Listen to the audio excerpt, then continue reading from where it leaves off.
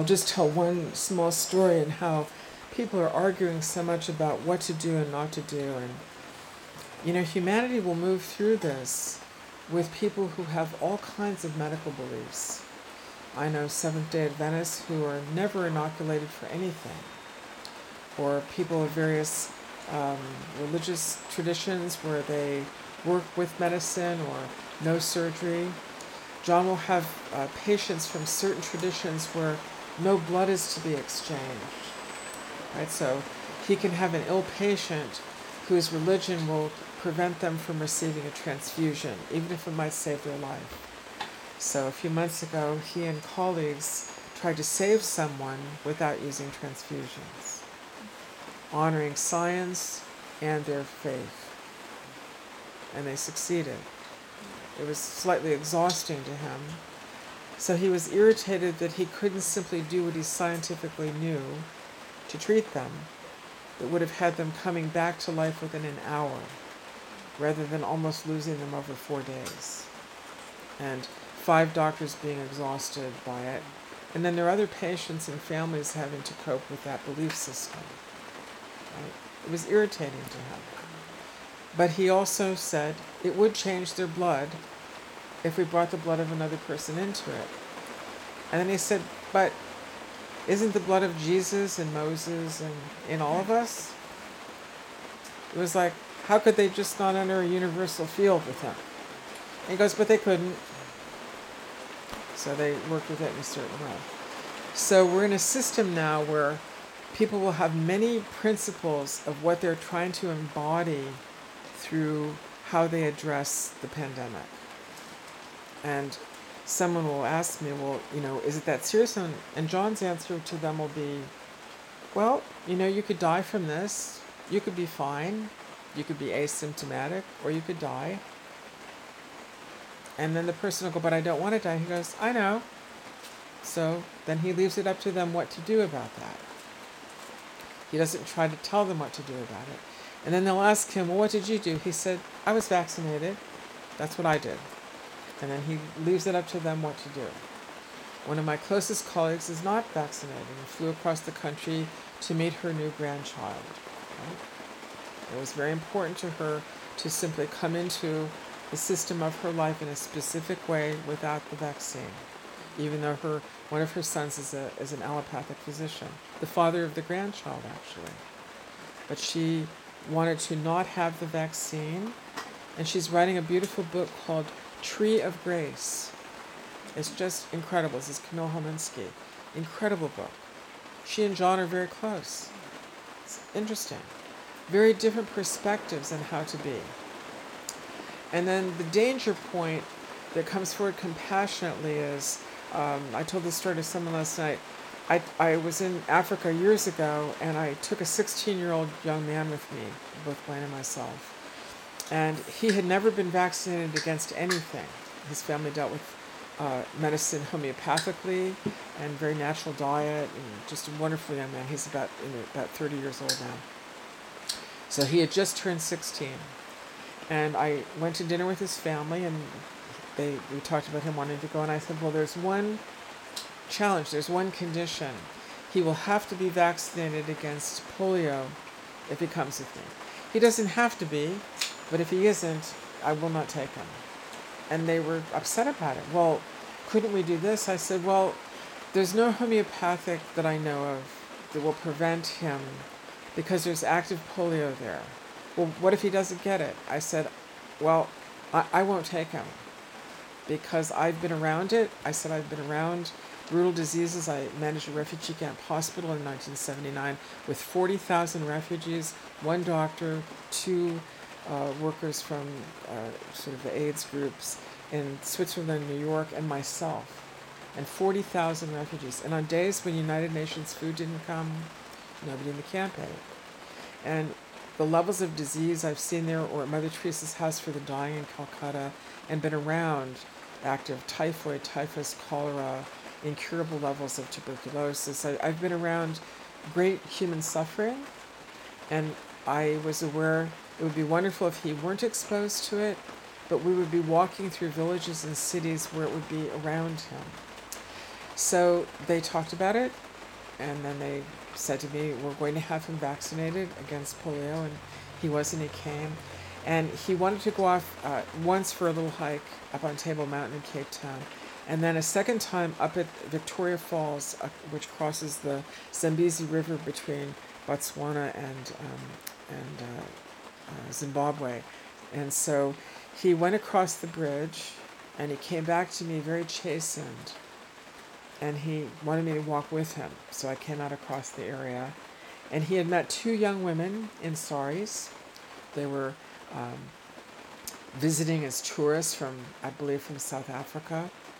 And they were standing talking to him, and they were as close to him as this stool is to me. And one of them had gone blind in the last 3 weeks because she had active polio. And so Logan just stood and looked at me, and I just was present with him. Would he have been fine? And he said to me after, but she's blind. And I said, yes, and unless something miraculous happens, she'll never see again in this body. And he was aware that he would not contract what she had. Is it perfect? No. It was the best answer I knew to protect him. The other way I could have protected him is to say, you could stay unvaccinated, and I just won't take you with me to Africa. Our love will continue in the same way. I wouldn't have judged him, but it would be a different rhythm of protecting him and other people and myself, his family, right? So as you go through this and all the dissonance going on with people, we as a civilization are moving through a disease. So I think for you to just find your own conscience and your way of being with it. And then I personally believe that a great deal of what's going on in humanity goes into this shadow of whether we would have had a third world war or not. So we're not entering that. But I talked at length yesterday for people who weren't here about seeing Hitler and Stalin and some of the other beings who have been a great part of the shadow of human history home in a constellation. They're in bodies currently in their 30s right now, and they could have caused a dissonant argument adequately moving through humanity to create like a great shadow that we would have played out. And that has been resolved through the work of many people, I'm sure. And so we talked about the good faith that we're beyond that now and kind of coming into a time when there's a global civilization and a kind of pop-up tent matrix of these conscious children all over the world who form a structure adequate for a translation point as a global society all across the world. So if I go into why we have a shadow that was so deep, my own experience as a human being would be, in talking about remembrance, which we did somewhat yesterday, when we recapitulate ourselves, when people work on themselves in yoga, psychotherapy, awareness, meditation, yoga, even choosing what one wants to study, finding one's ancestry, or going back to a place where we were as a child or where we were born or where our parents are from, we often find a place in the weaving of our life where there was a missing thread. And we go, oh, I didn't know that. And we feel something awaken in us, like a firefly, like a little incandescent light of awareness comes forward. And when we integrate that in ourselves, we have a greater capacity of love and of being fully present. So the recapitulation going back is more a directional turning and then moving into a grace-filled present. That image I used from the New Testament, the book of John, chapter 2, verse 5. Mary turns to the servants at the wedding of Cana, and she asks them, whatever my son tells you, do, or whatever my son asks of you, enact, right?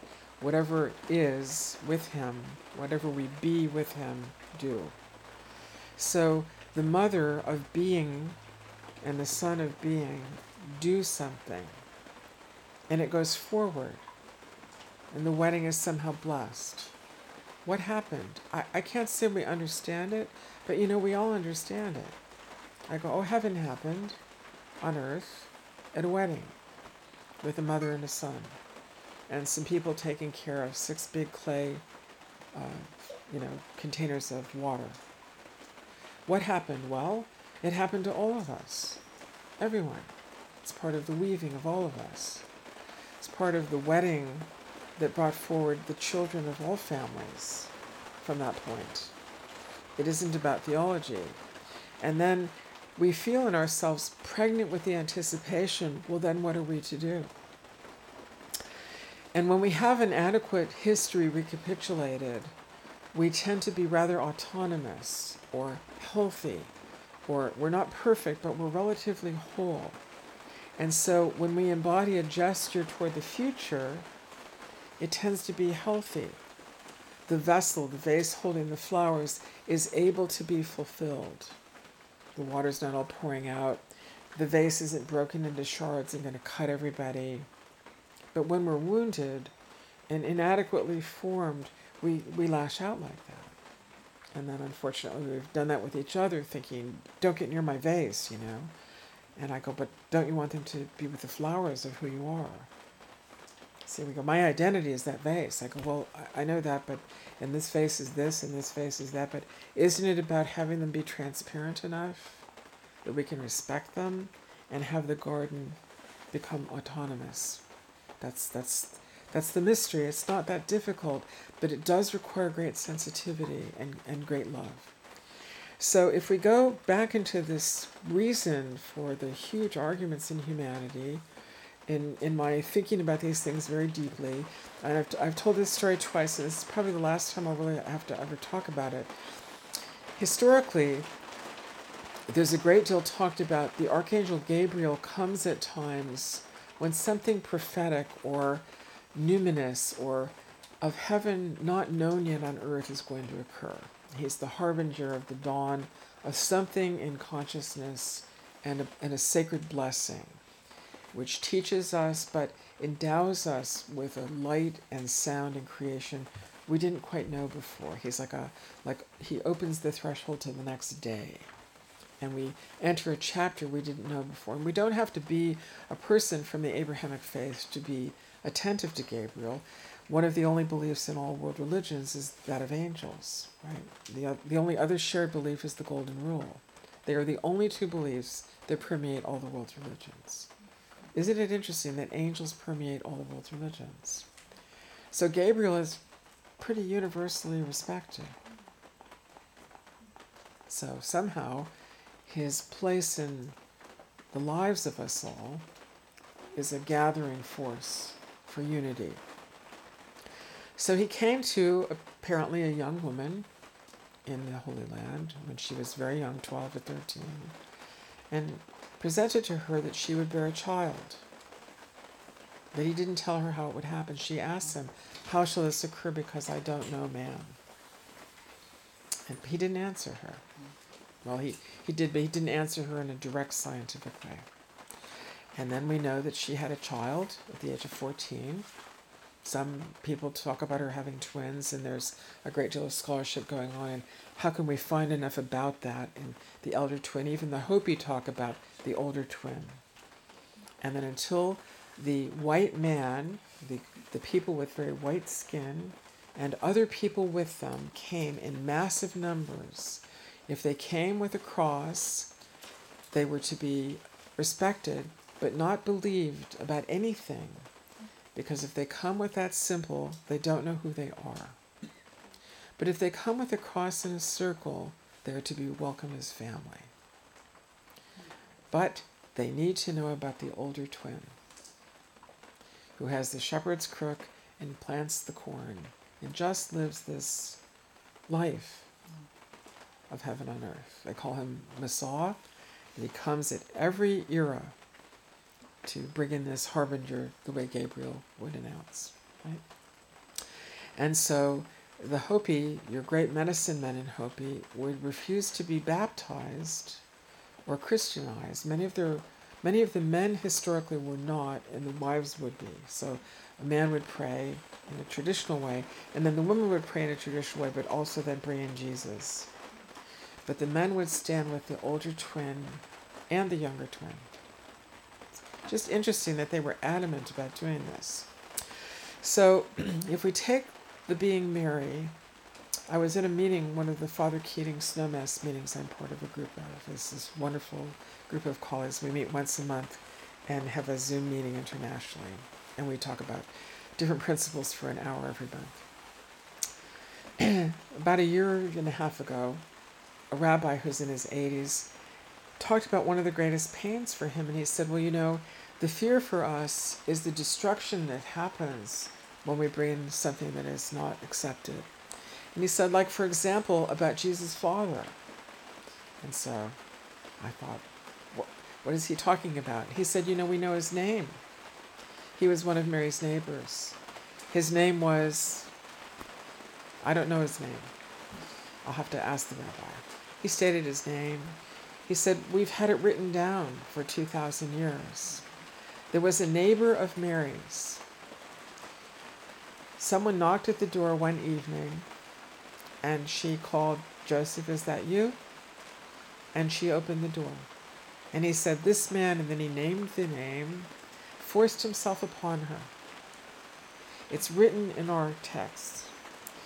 And then he said that during the Inquisitions, there were 12,000 copies of this handwritten in parts of France and Belgium and surrounding areas that were taken and destroyed, and many of the sacred men killed. So we don't like to talk about this. And we ask, are there copies that still exist? Yes, there are several copies that exist. We know there's a copy in the Vatican Library, or more than one.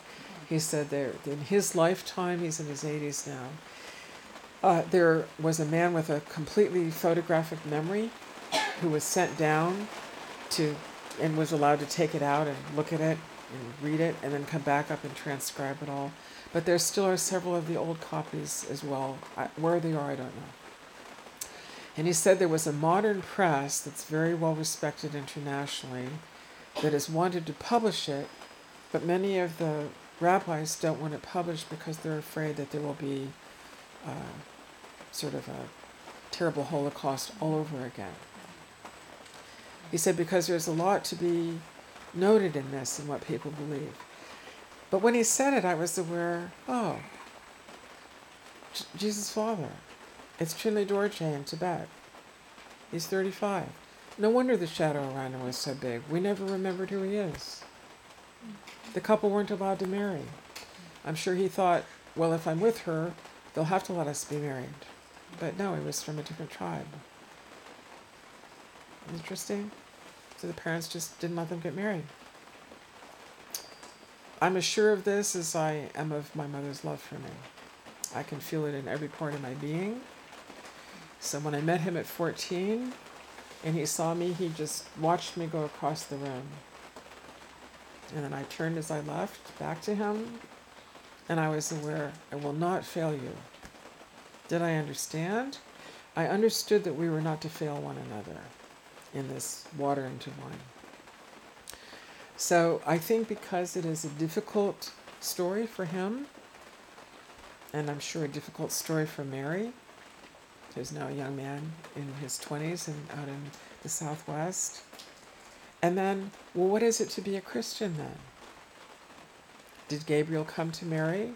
I imagine so. Did Mary understand what would happen to her?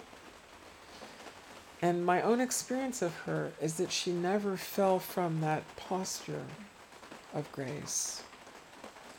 And then was married to a man who was old enough to be her father. Joseph was in his 40s.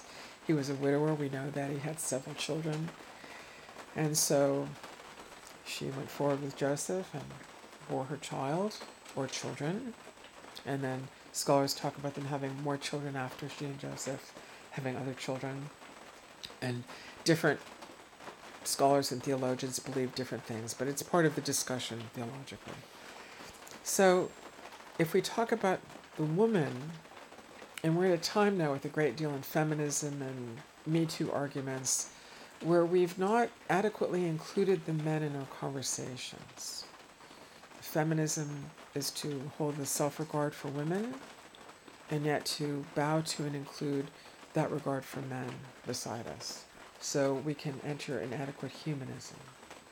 So in the water to wine, Jesus also apparently is the son of not only Mary, but of a man and of God. So if a person believes that Jesus was conceived in an immaculate way without sexuality, that's fine. They can hold a viewpoint of the child somehow coming by grace or mystery. But in allowing that place of the shadow of what we left out in recapitulating a story, if we bring that father in and something in him awakens to the capacities in him as one of the heads of a Buddhist lineage, then in the generations younger than myself, we have a great protector rising up as a patriarch, right? Who's almost completely enlightened. And then we have other young people, Chinli Tai, who's in France, who is another aspect of the Karmapa. The two young men met and spent time together about 1.5 to 2 years ago. I think it would be 2 years ago this coming autumn. They came together at my request to be together and find their shared work, and they made a declaration to humanity that they would work together, right?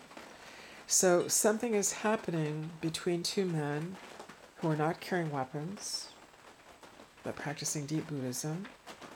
One of them is married to his childhood friend, and they have a little boy who the men also met. The little boy had been born then. So there's a holy family occurring. Okay? So that shadow, to me, it was imperative that that be brought to the light.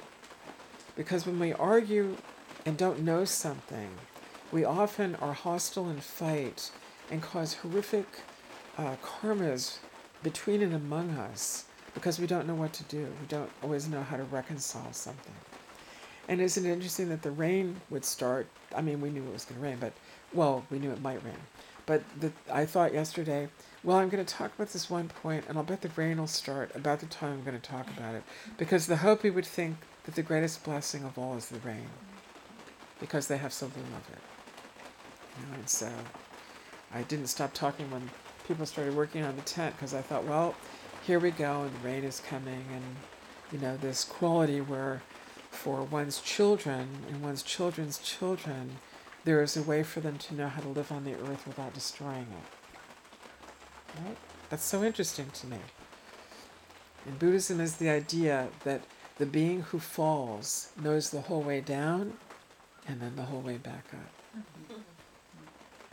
So if you look at the fierce protectors of the Buddhist temples when they paint them in thangkas or carve them in figures, you know, they'll look terrifying.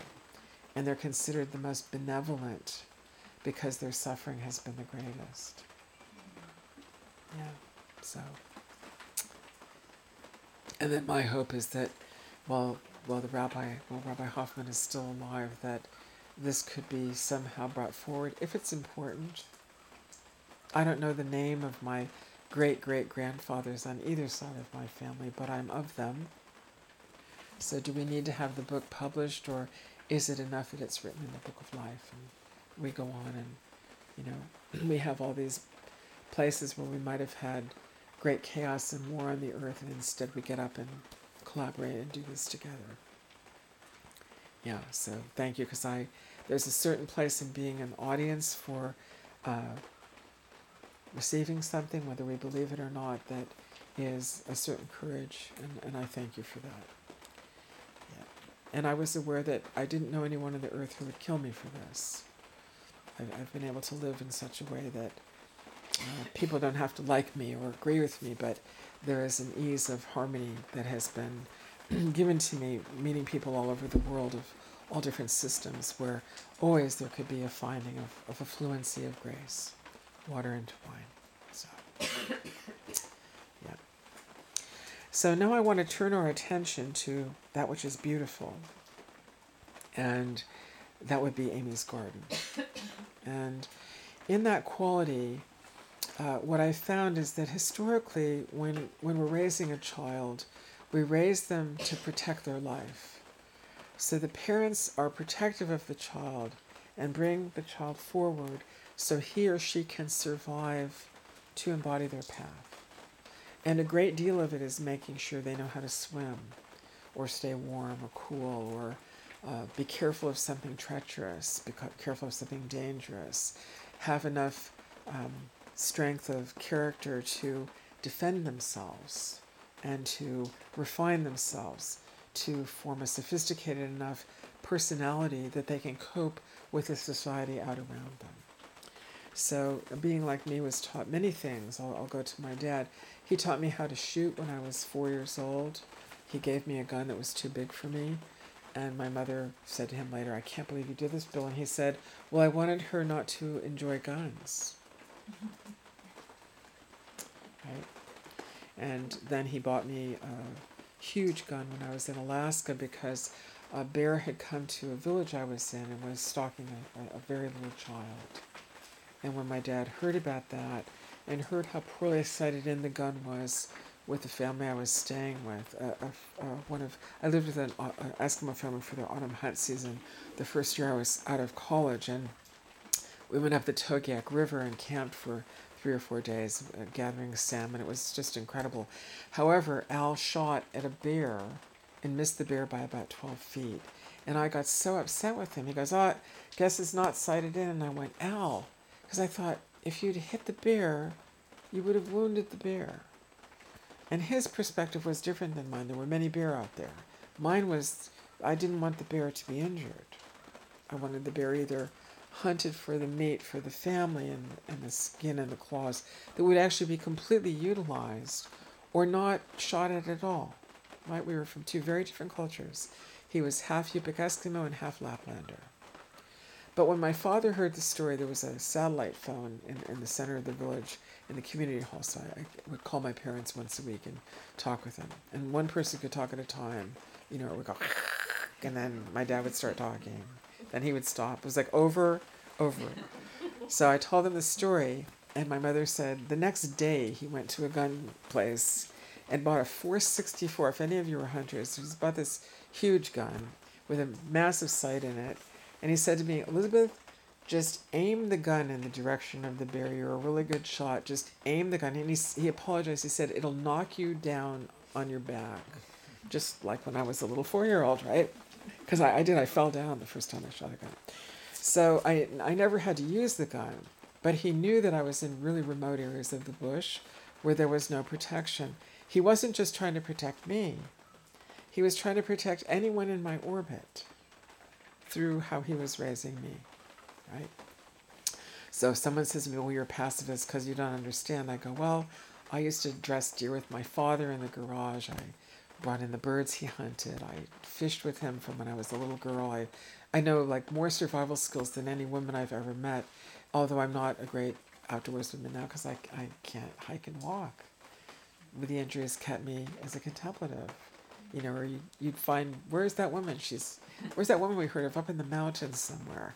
That's where I would be. So in the domain of that kind of living, my father taught me how to survive in any place on the earth through reading the land and sky from his father and my other grandfather, knowing the ecosystem of plants and animals and water, safe water, and warmth and heat, and cool and cold.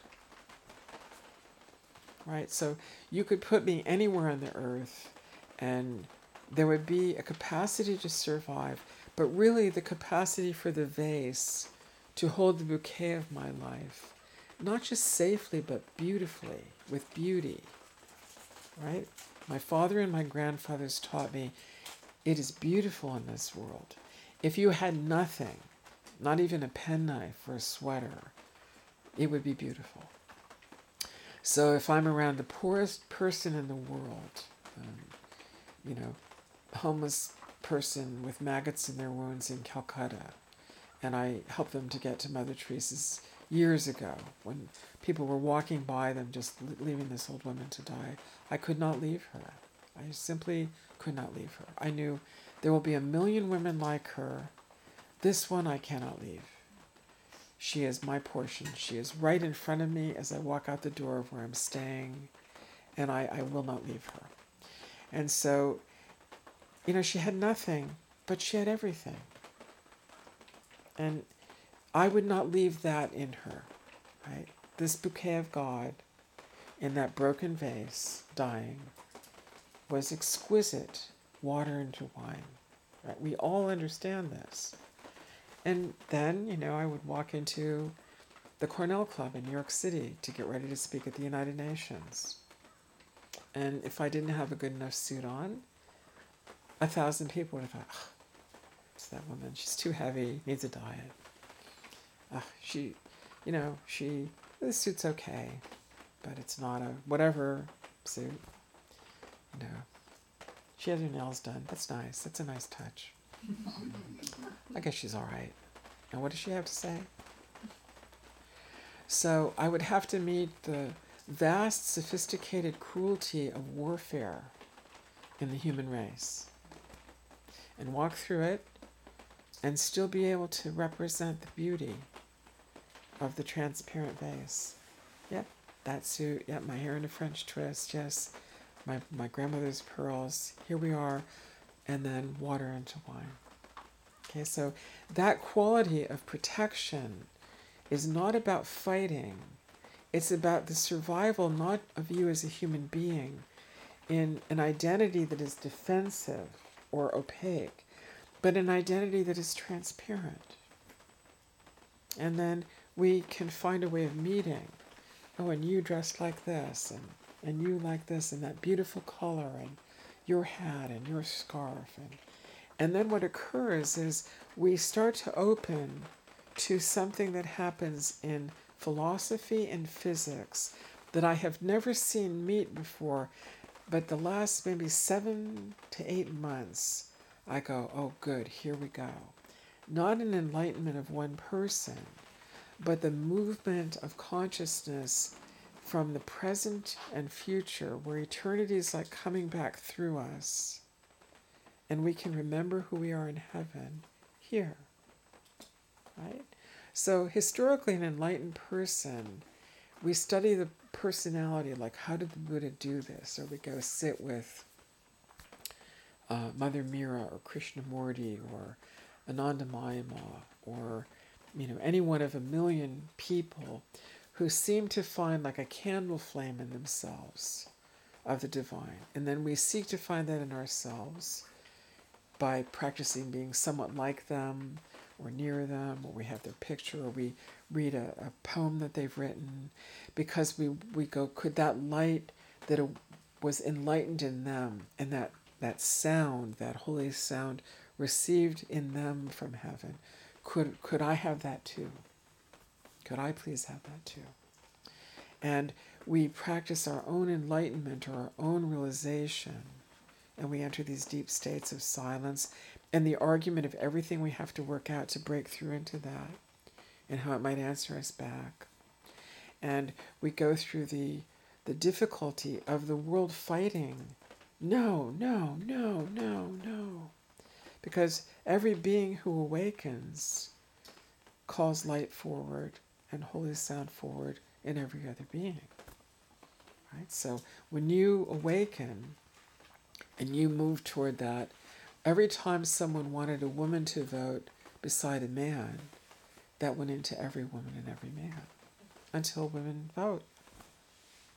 Right? It just becomes this critical mass of a certain understanding, a certain wisdom, which actually becomes love embodied. That's what happens. So, as this would happen in one being or another, in many of these beings we study historically, we would tend to form a school. Oh, there's Buddhism. Oh, there's this school of Buddhism. Oh, there's this school in studying Guru Nanak's work. Oh, there's this one in doing mantram from the Sikh tradition. Oh, there's this one in doing Hatha Yoga from the Sikh tradition. No, there's this one in the dietary cuisine of the Sikh tradition. And then you'd find harmonies and disagreements. And then you'd have a being like Yogananda where people would study him and they would agree and disagree about what he said. And they would publish his works one way, unedited, and then someone else would edit them, and the two schools of people would disagree with one another. So it would be like siblings. You'd have 3 or 4 schools of thought coming from Yogananda's work. And yet they were trying to practice awakening in the way that he did, whatever this was that occurred in him. So as that quality has been present, I've been aware of this. I couldn't tell you for how long. I just was aware that it was tangible to me. And I was aware that there was no reason for it not to happen. And if it could happen, then people could find their way with each other beyond warfare. Because you could turn to another person, and it wouldn't just have to be the trust you have in your husband or your brother or your daughter or your mother. You could turn and find that in each other, just like the Buddha found in his enlightenment, right?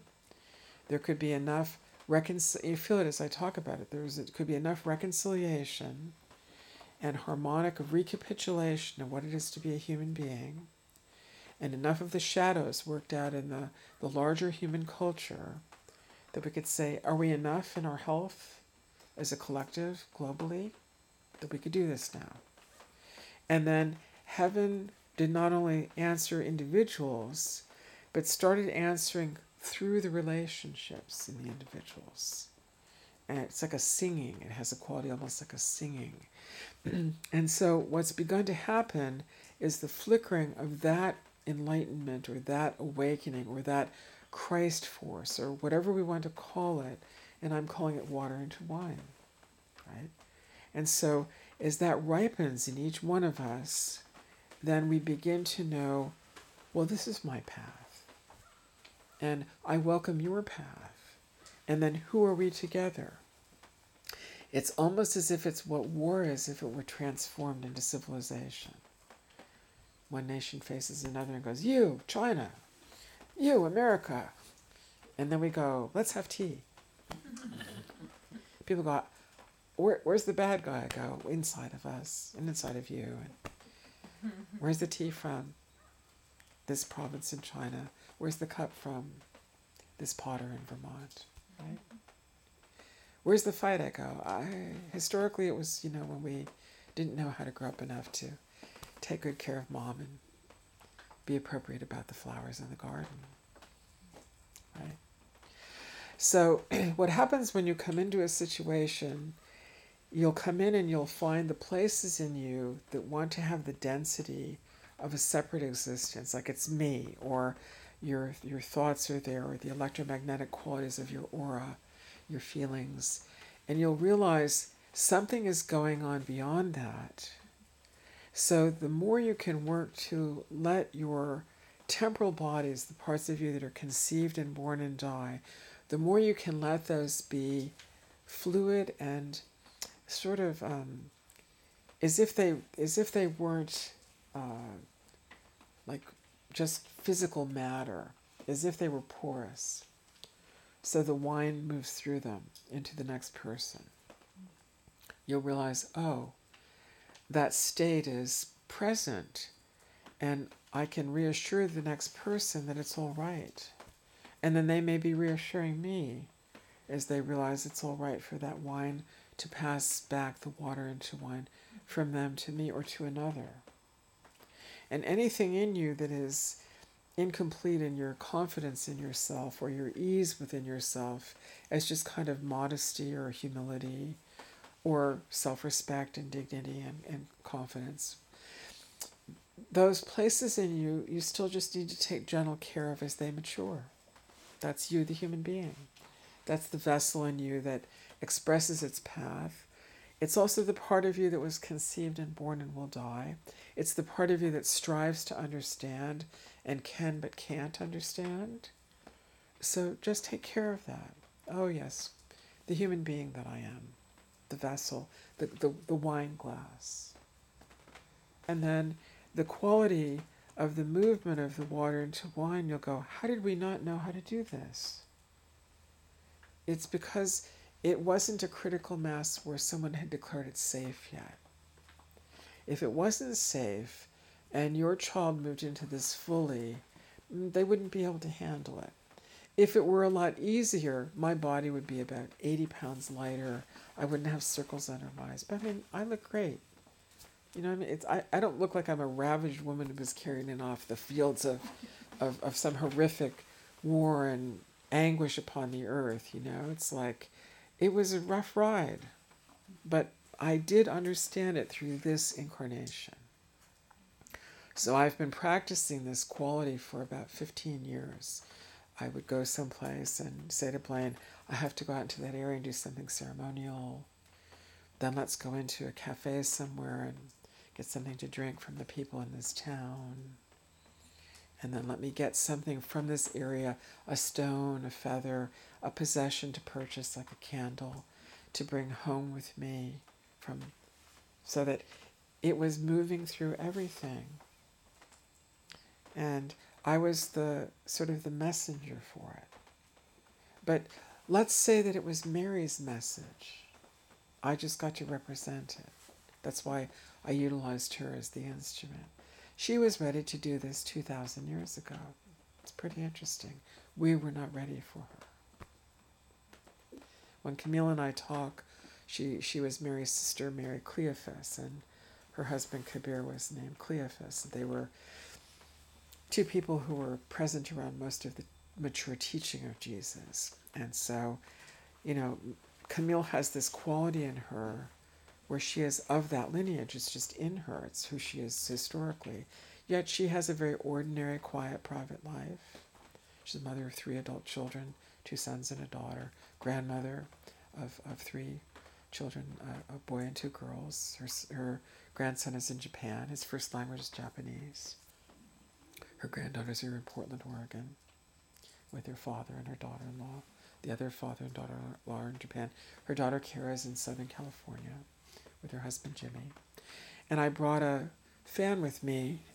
Kara and Jimmy were married in Vermont, in Putney, several years ago.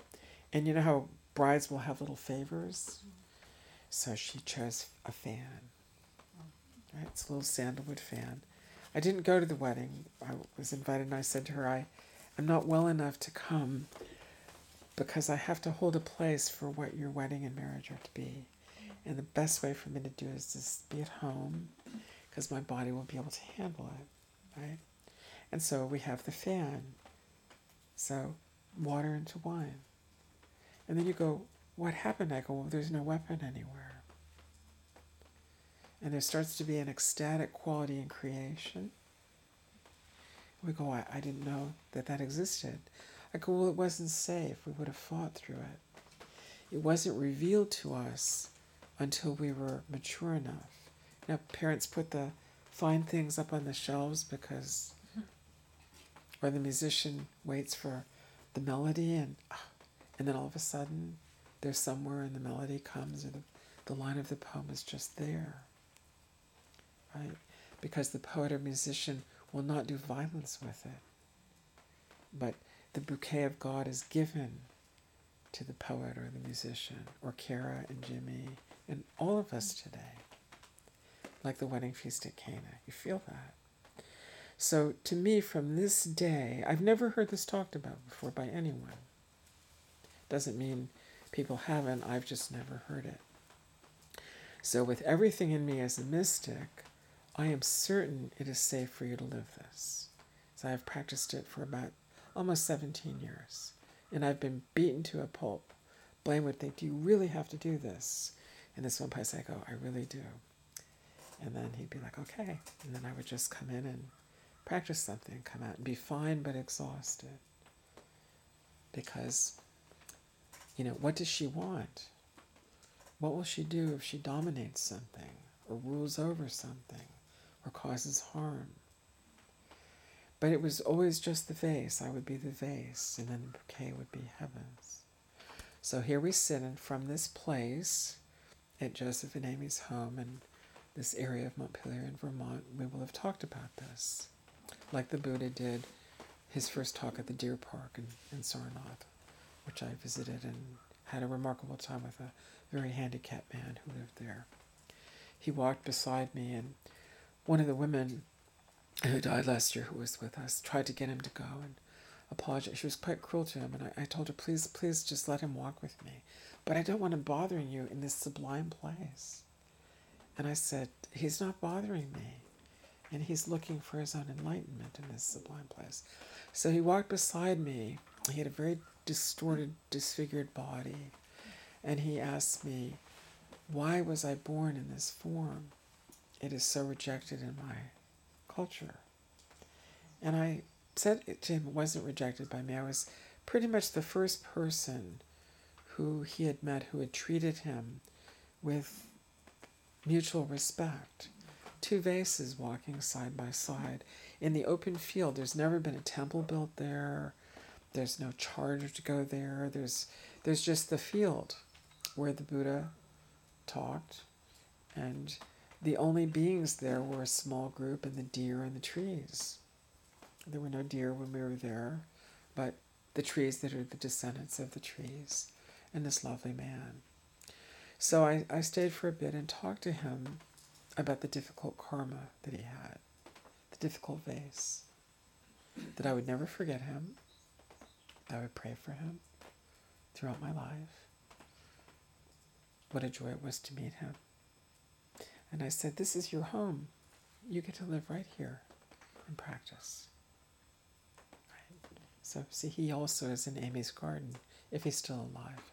His body was so difficult, he may not have lived for more than another 10 or 15 years, even though he wasn't that old. So we're here, and the one place that will be called forward is there'll be the ecstasy of the water into wine. And then you'll have something happen every day where, just like that young man, you're needed to extend the blessing of that. So something will be brought to you where you are developing a muscle of compassion, inclusion, virtue, sort of honor, by how you are with the other person. You might need to say no to them. No, you're being too cruel. We need to not be that cruel. They could say, oh, well, I don't want to be, and I have the right to be angry. You can say, well, anger is always masking loss. What's under your anger? I'm not upset. I'm just telling you what it's like. And you go, well, you must have some loss under that hostility.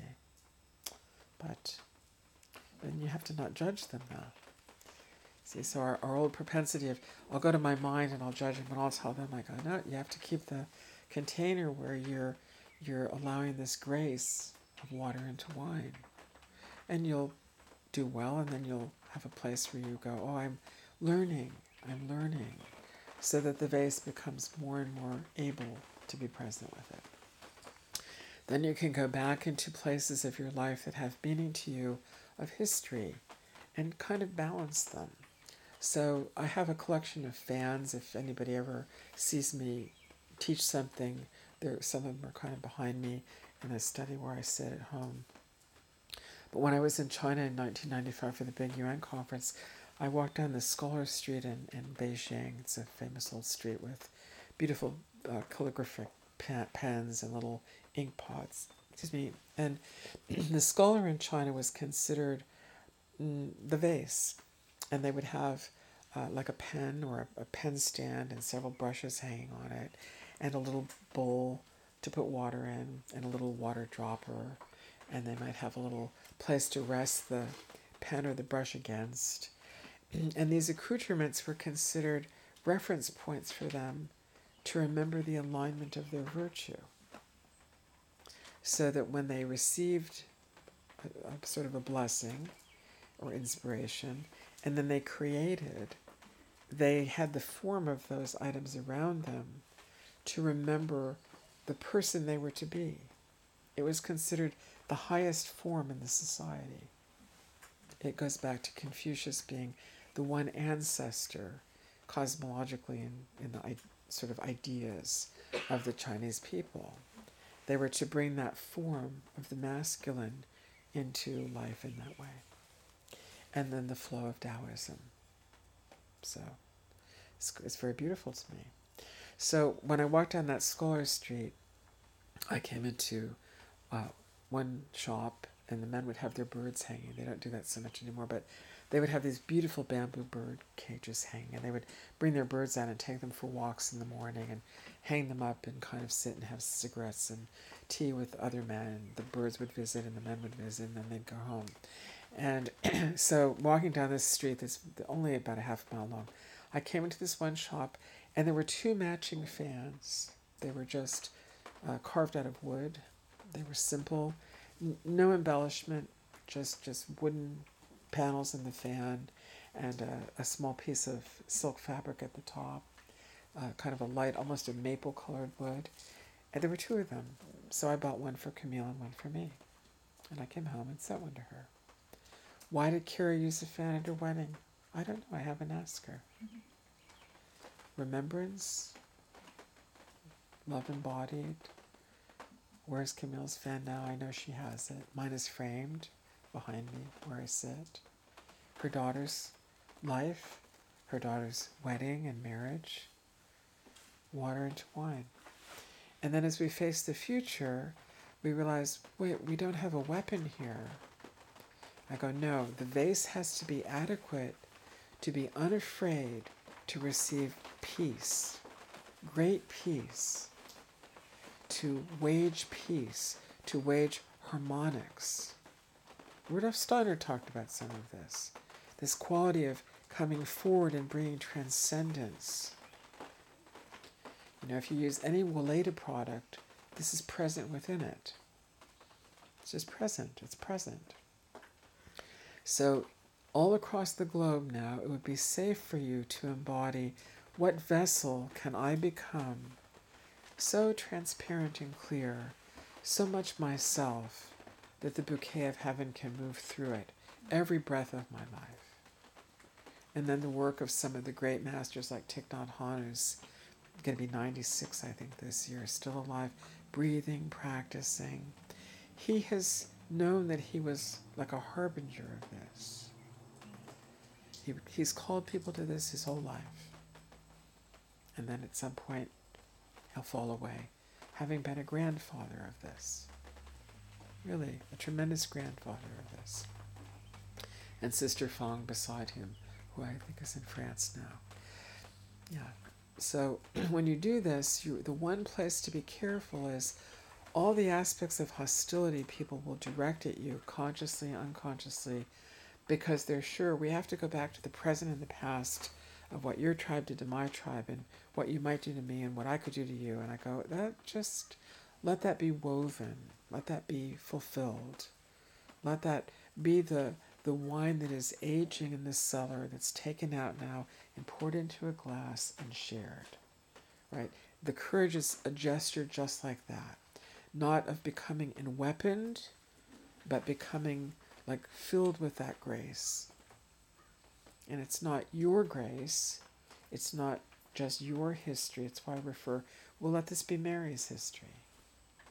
We'll let this be whatever she has held as an icon of inspiration and respect globally. This could be her story. We have been able to fulfill one of our ancestral matriarchs and the men and women around her, and for the sake of the children who are here all over the world. And then they start learning how to play and learn the ways they need to be strong and resilient for nature, for various ages of their life, for how they are with humanity. But they don't close down from the grace of heaven. They don't close down from the wine that has already been caused through Mary and Jesus and many other beings. That they're going to just be my reference point, so you have a point to go to. And then who are your Camille's, where you share a fan with her, or the way I am with Kabir. What is it that you share that allows you to embody the innocent parts of yourself as a human being, and the parts of yourself that are turned toward virtue, but are transparent and able to have a friend who can answer you back. So in your practices, it goes out through you and back from them, and out from them, back through you. And then you'll find, oh, there is one of those surges of that ecstatic blessing where heaven is transmitting to me the bouquet. Oh, thank God I'm in an era when it is safe to be in Amy's garden. Right? That would be fulfillment of the human being. And for us to live to say that there's a day when that is possible, it's a perfection. It's a perfection. It's the one thing we can give back to the heavens, and the heavens bless us with. When you can't find it enough, don't fall out of balance, but realize, okay, what is caught in me that is needing to just bring attention back to the vessel, the vase, the parts of my mind, emotions, personality, body that need that attention, so that as I address that and I extend that out to other beings, it's able to, as it's ripe, answer me back. Don't be disturbed that you've shut it down and lost it. It'll ebb and flow. And then you'll come back to it and realize, there goes the water into wine. Yeah. I'll tell a tale on Bob. Bob was in California, and he was out around the redwoods and sequoias. And he doesn't know this, but I thought, oh, if only he could bring me back a sequoia pine cone. And I thought, oh, that's just so selfish of me. It was like being in there stealing the flowers in the woman's garden. I thought, I just wanted to be with the trees. But I just kept feeling the sense of the wish for the sequoias to continue. There was a wish for their capacity to continue. And the idea of their cones, because their cones are, the trees are vast, and the cones are small. It surprises people. Yeah. So what did Bob bring to me? 2 sequoia cones. I knew he was. This is sort of a private story, but I need to say it as part of the emblem of it. When we taught the course about the twins here, however many years ago that was, John and Elise had gone out visiting Yosemite. Within 3 months of that class, 6 months of that class, and they saw the twin trees standing, the twin sequoias. And then one of them fell. And the rangers couldn't figure out why it fell. It wasn't sick. The ground around it didn't seem to be soft enough that it should have fallen. John's grief was almost inconsolable. Maybe they could take a crane and they could just stand it back up. Maybe they could do something. And then he read, they're not going to do anything. They're going to let it naturally be where it fell. And so I said to him, whether it's true or not, that tree was alive when Jesus was in a body. And I said, before I came forward to teach this class about talking about and writing about there being twins, I was aware, I don't think I'll die doing this, but there's something in the forest that is sacrificing itself. Because the trees remember the places where we didn't know how to get along. Like, who's the guru of the planet? I would say the forest. Vermont is, 72 to 80% forest. Largest population of that in the world. In the world of the United States, forest. So what happened? A great tree, 2,000 years old or 3,000 years old, fell. Does it have anything to do with our talking about it here? It does to me somehow. Somehow it was related. And yet here are the sequoia cones. So as we turn to the future, what will happen from eternity coming back to us through the sequoias, through this bouquet, in each of you, in your children, in your grandchildren.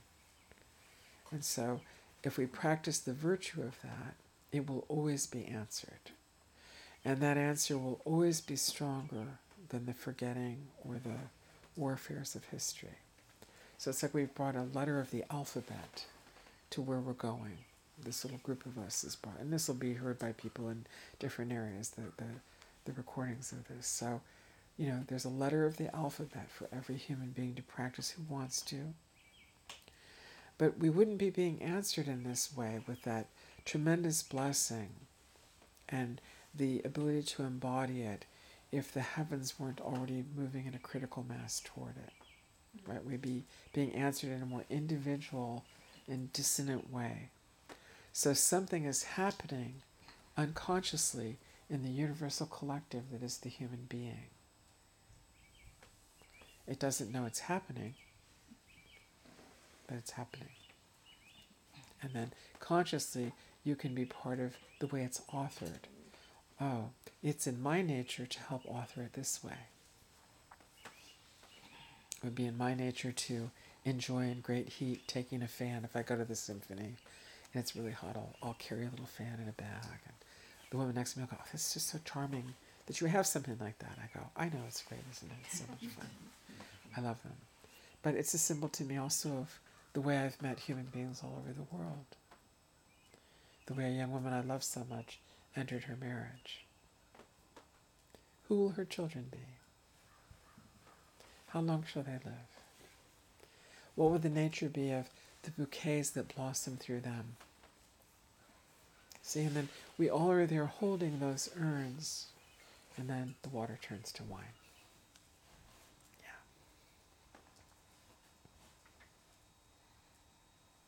So just let yourself receive whatever that is coming from heaven, and just allow it through the rest of your life that you willingly allow the divine to move through you and bless you in whatever way is that pathway for you. And wish this for your spouses and your parents and siblings and your children, your grandchildren. Yeah.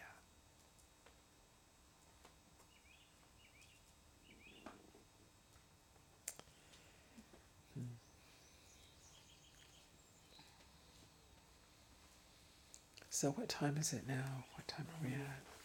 Almost o'clock. 11:57.